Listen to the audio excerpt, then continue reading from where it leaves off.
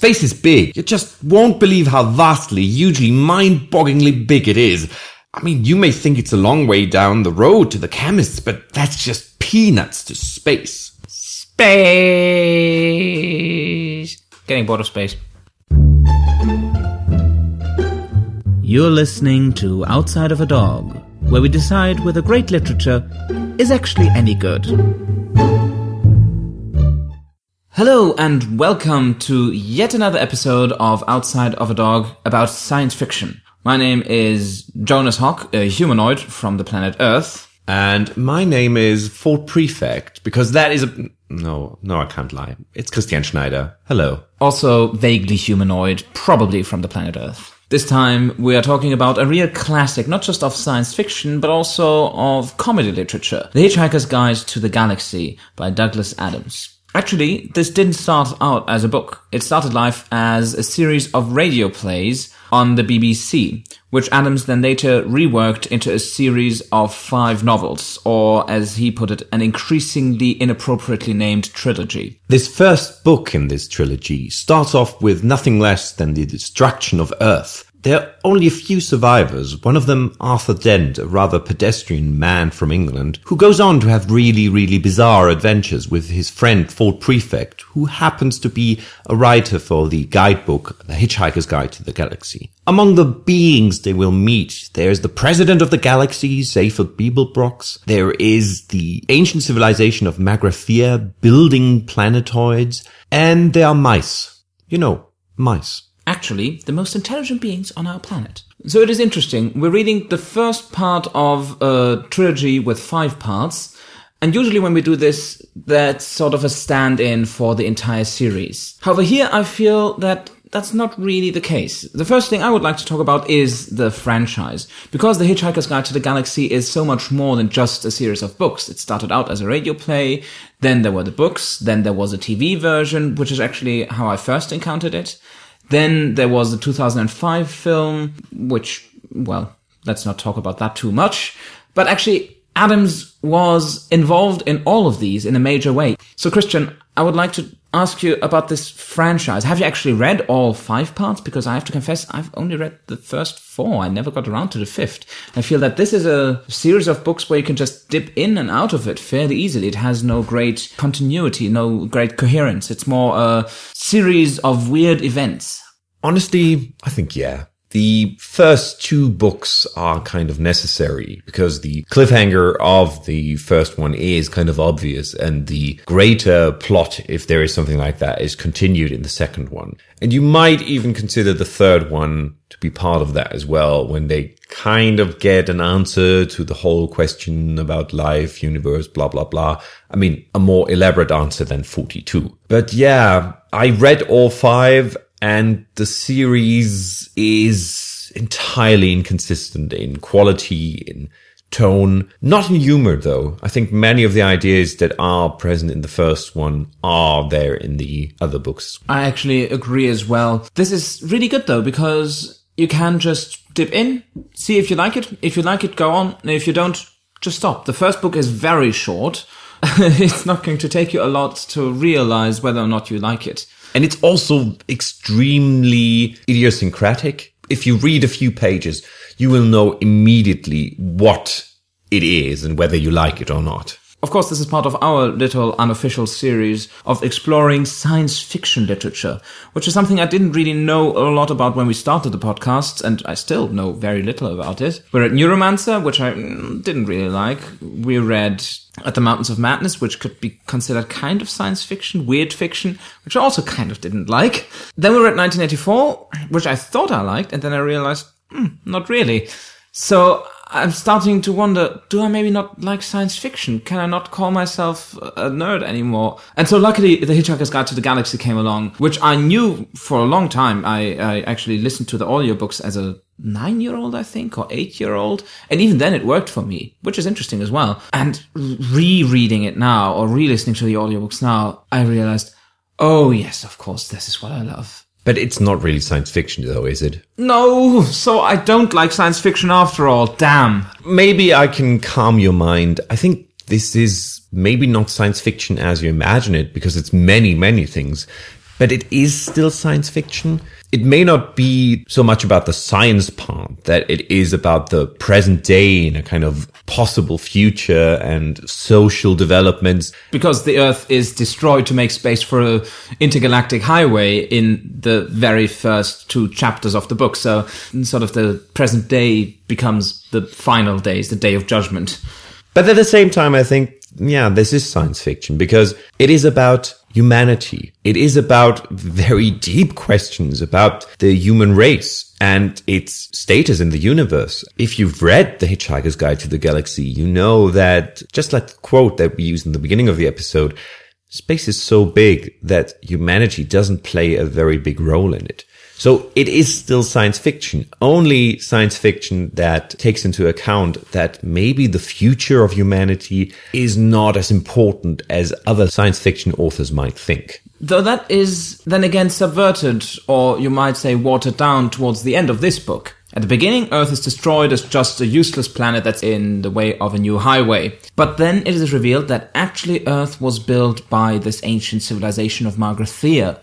And it was built for these interdimensional beings who wanted to learn about life, the universe, and everything else. Now, they built a first computer, Deep Thought, which told them that the answer to the question of life, the universe, and everything else was 42. They weren't very satisfied with that answer, and Deep Thought told them, well, that's because you don't actually know what the question is. And then the Earth is this new supercomputer that was built to find the question to the answer. But even then, even if you consider the Earth as a kind of supercomputer and the last human, Arthur Dent, to be important in that regard, it doesn't really matter. I mean, just the answer to that question is 42. It's totally absurd. And they won't find out the question, really. They won't find out in the next books either. They come across a message from the creator of the universe in one of the later books. If I remember correctly, it says, sorry about all the mess. Yeah. There is no point to it. It may be that Earth is more important than, for example, the titular Hitchhiker's Guide to the Galaxy tells us, where the entry for Earth says harmless, and it's only amended later and says mostly harmless. But at the same time, nothing in the universe really has a meaning. Nothing in the universe really makes any sense. So I don't know whether we can see this view on humanity as very positive or progressive in that regard. We're already talking about the deep philosophical themes that are addressed in this book and in the series as a whole. Interestingly, when we discussed what kind of topics we wanted to talk about, I said I would like to talk about the existentialism, and you said you wanted to talk about the nihilism of the series, which... Tomato. Basically 2 sides of the same coin, but it comes back to another topic that goes through several of the episodes of this podcast, this existentialism. What is our place in the universe? How can you come to terms with the world? You're right. It comes back to that. And maybe it's kind of telling that we picked up on that and that we, independently from each other, wanted to talk about that. This is a book that asks the big questions. It may tell you that the big questions are not worth asking, or that the answer is 42 and that leaves you just as flabbergasted as before. But it is a book that has a very particular stance. Another author who's often compared to Douglas Adams is Terry Pratchett, who sadly passed away last year. And I remember reading an article that compared Pratchett and Adams and said basically they may have a similar style with regard to their humorous writing and their connection to genre, but they have very different views of the world. Pratchett is always writing about how much human existence means, how much stories we come up with mean. Adams is basically saying, doesn't mean anything.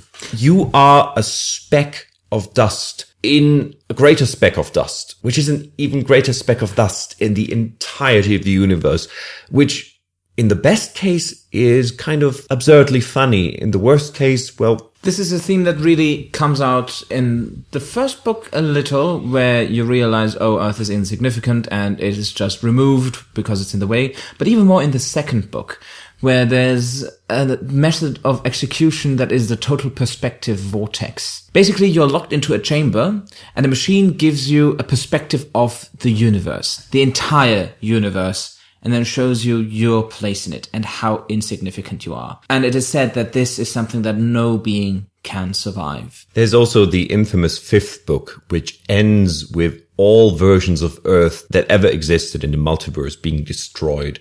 I think Adams was battling depression at that point, and he kind of apologized for that ending later on. But it is a view that goes through the entire series, and as you mentioned, is there in the first book as well. Earth is destroyed, and Arthur is left alone in the universe. No one else there. But you know what he mourns the most when he realizes that? Not the death of his family or the death of everyone he ever knew. The one thing that brings him down on his knees is realizing that he will never eat McDonald's again. It's interesting. Also, he cannot deal with this. It's simply too much. So he thinks about the death of his family, and it's just incomprehensible. Then he realizes there will never be a McDonald's meal again, and that brings him to his knees. Then he tries to think, okay, America doesn't exist anymore. Cannot imagine it. Then he thinks, okay, New York doesn't exist anymore. And he thinks, well, I never really believed in New York anyway. And that maybe is a nice transition to the humor, because even though these are bleak books with a bleak outlook on life, they are still comedy. So these are very funny books. I, at several points, laughed out loud whilst reading them. And it still works. I mean, I read this many years ago, first in German, then in English. And there's so many great quotes that you could use. Just one of my favorites, time is an illusion, lunchtime doubly so. That is still legendary. And there are many... Every civilization goes through the how, why, and where phases. How can we get something to eat? Why do we need something to eat? And where should we have lunch?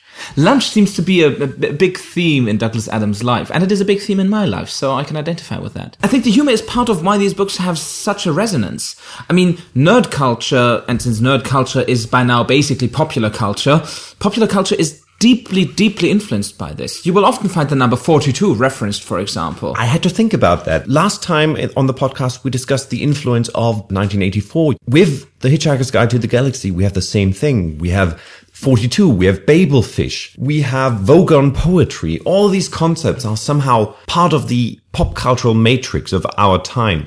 And I think not only these terms, but the very tone that Adams uses, this very verbose, very self-referential tone, but that is always very light. Even those very existentialist and dark questions and answers are presented in this very witty tone. And I think that is the greatest testament of the book's legacy and of Adams's influence. I think absurdist might be the best to describe both his view of the world and his humor. For example, one of my favorite jokes in the book is the Vogon ships hung in the air like bricks usually don't. It's just completely out of the blue and weird, but it makes a certain absurd kind of sense. And bricks are mentioned several times. So brick humor. Also, at one point, he refers to a smile as immensely brickable. Yeah. So I think that I would agree that the view of the world or the universe is absurdist. The humor often is not. The humor often makes an incredible amount of sense, even though it is often by referencing other things, by connecting things. And in the end, often it only makes sense if you read the next book, for example, or if you remember what happened in the beginning. Humor is maybe the one thing that kind of makes meaning in the Adams books. It shows how absurd the universe and the search for the meaning of life really is. But at the same time, it is the one thing that connects everything. Maybe that is the answer. Of course, we know that the answer is 42, but maybe another answer could be, yeah, there is no point to it, so just have a laugh. Which is not the worst, I think. That's definitely something that I use as a motto in life, so why not? Definitely. I mean, we talked about existentialism or nihilism. And even if you consider nihilism to be a valid point of view regarding life, the universe and everything, the consequence might not be bleak despair. The consequence might be, laughing about it. And that is, you could say, a very English response. This very kind of calm, not very excessive, being aware of your own shortcomings, but, well, you can't do anything about it, so why not just enjoy the ride? Jonas, you said you wanted to talk about Englishness in the novel. Another connection to 1984 again. It's amazing how English these novels are, which might be really at the root of my Anglophilia, maybe, that I loved The Hitchhiker's Guide to the Galaxy from such a young age. Of course, Arthur Dent is a sort of everyman character, but he's even more an every Englishman character. He works in local radio. At one point, he just wants to get a nice cup of tea.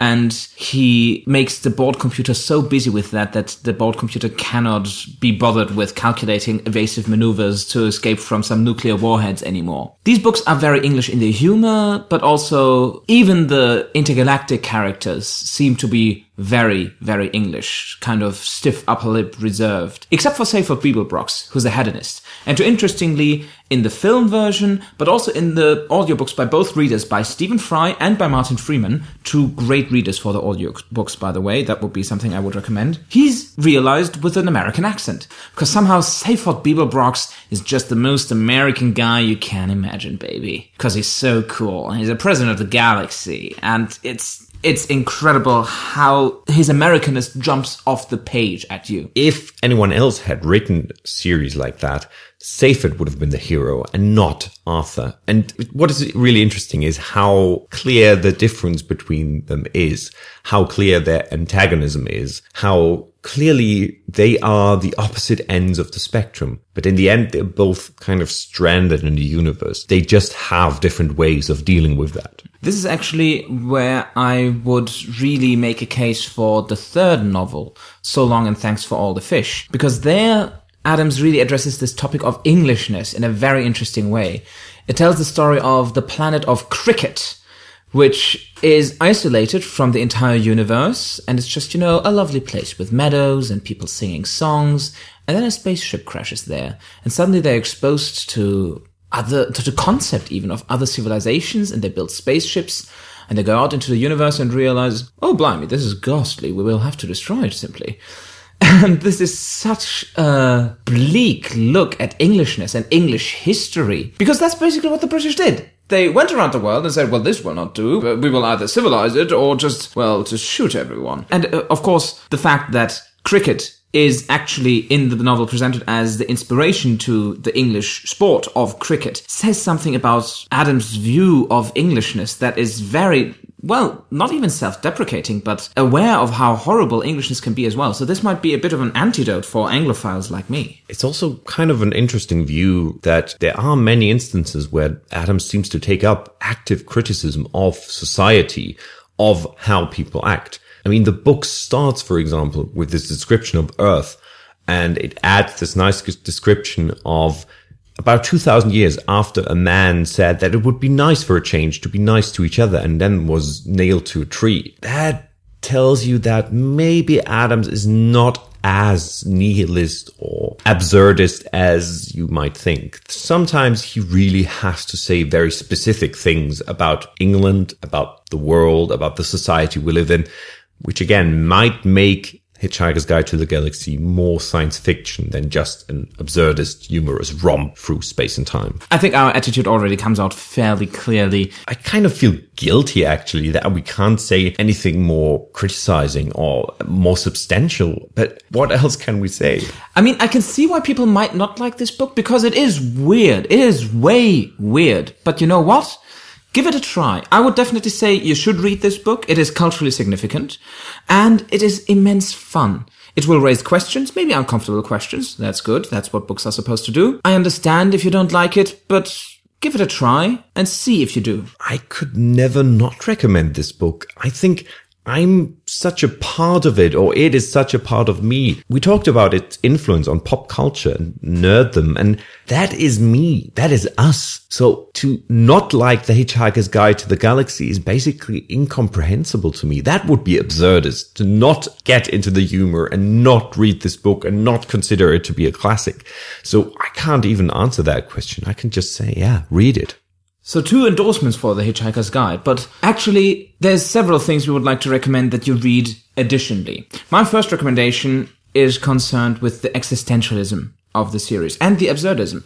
Therefore, quite appropriately, it is by an absurdist philosopher. After you read The Hitchhiker's Guide to the Galaxy, you might feel, oh, okay, so there's no point to life, so what am I still doing here? I asked myself those same questions when I was a bit younger, and a text that tremendously helped me to get to grips with the universe and my place in it and my place in this absurd, pointless world that we live in was The Myth of Sisyphus by Albert Camus, where he describes existence in an absurd, as he says, godless, pointless universe.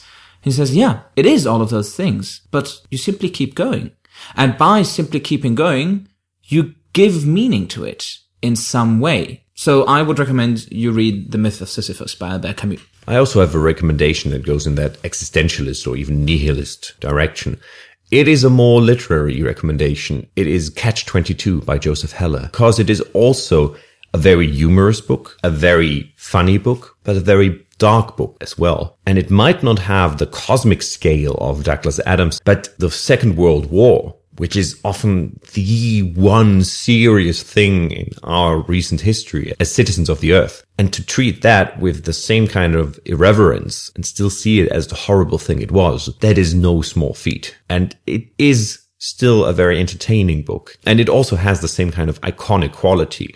Catch-22, just like Big Brother or 42, is part of pop culture now. I would definitely recommend reading Joseph Heller's Catch-22. My second recommendation also goes in an existentialist direction, but rather than science fiction, it tends more to the science bit. It's written by a friend of Douglas Adams, by a scientist, namely by Richard Dawkins. Now, I know he's a very controversial figure, but he's still another person who tremendously influenced my life and who helped me come to terms with the absurd world that we live in a very major way. And this book that I would recommend by him is Unweaving the Rainbow. After his first two publications that were scientific bestsellers, really, he was criticized for espousing a bleak view of the universe, and he wrote Unweaving the Rainbow as a reaction that said, hang on, no, I still think that the world is beautiful. I find joy in the world because of science. And when you read Unweaving the Rainbow, you might be able to find some of his appreciation for nature, for life, the universe, and everything else. An immensely hopeful and very happy book, Unweaving the Rainbow by Richard Dawkins. My second recommendation also still has this absurdist bent, but it goes more in the direction of genre literature, of science fiction. And if you think that The Hitchhiker's Guide is weird, wait till you read this. My recommendation is John Dies at the End by David Wong. I can't even begin to describe this book. This is weird shit. People explode for no reason. They're intracosmical demons. They're talking dogs. They're ghost hands. There is a strange drug that is called soy sauce, and it lets you see the world as it is. But John Dies at the End has the same mixture of weirdness, bleakness, humor, and in the end, some sort of hope. And just its weirdness alone makes it worth checking out. I can understand if people hate this book, but at least have a look at it, because it is really like nothing else. John Dies at the End by David Wong. But what are your thoughts on Hitchhiker's Guide to the Galaxy? Do you hate it? Do you love it? Let us know at outsideofadogcast@gmail.com. You can find us on Facebook. You can find us at iTunes. Please rate us there. Please leave a comment there. This is actually our last episode before our 1 year anniversary of doing this podcast. Isn't it incredible? This has been going for 1 entire year. It feels much longer. So much longer. Okay. And to celebrate our 1 year anniversary, the next episode is a rather special one, where we go back and look at our episodes and talk about what we missed. Because basically, after every episode, there's this moment where we say, oh gosh, I forgot to say that. So come back on the 12th of February for our 1 year anniversary episode, What We Missed. Thanks for listening. Not an entire year, but at least this episode. Or for the entire year. You know who you are, you weirdos. Thank you very much for listening. For more information, visit outsideofadogcast.com. Hey girl, my name is Vincent van Gogh. I've got something real special for you. It's my ear in a box. My ear in a box, girl.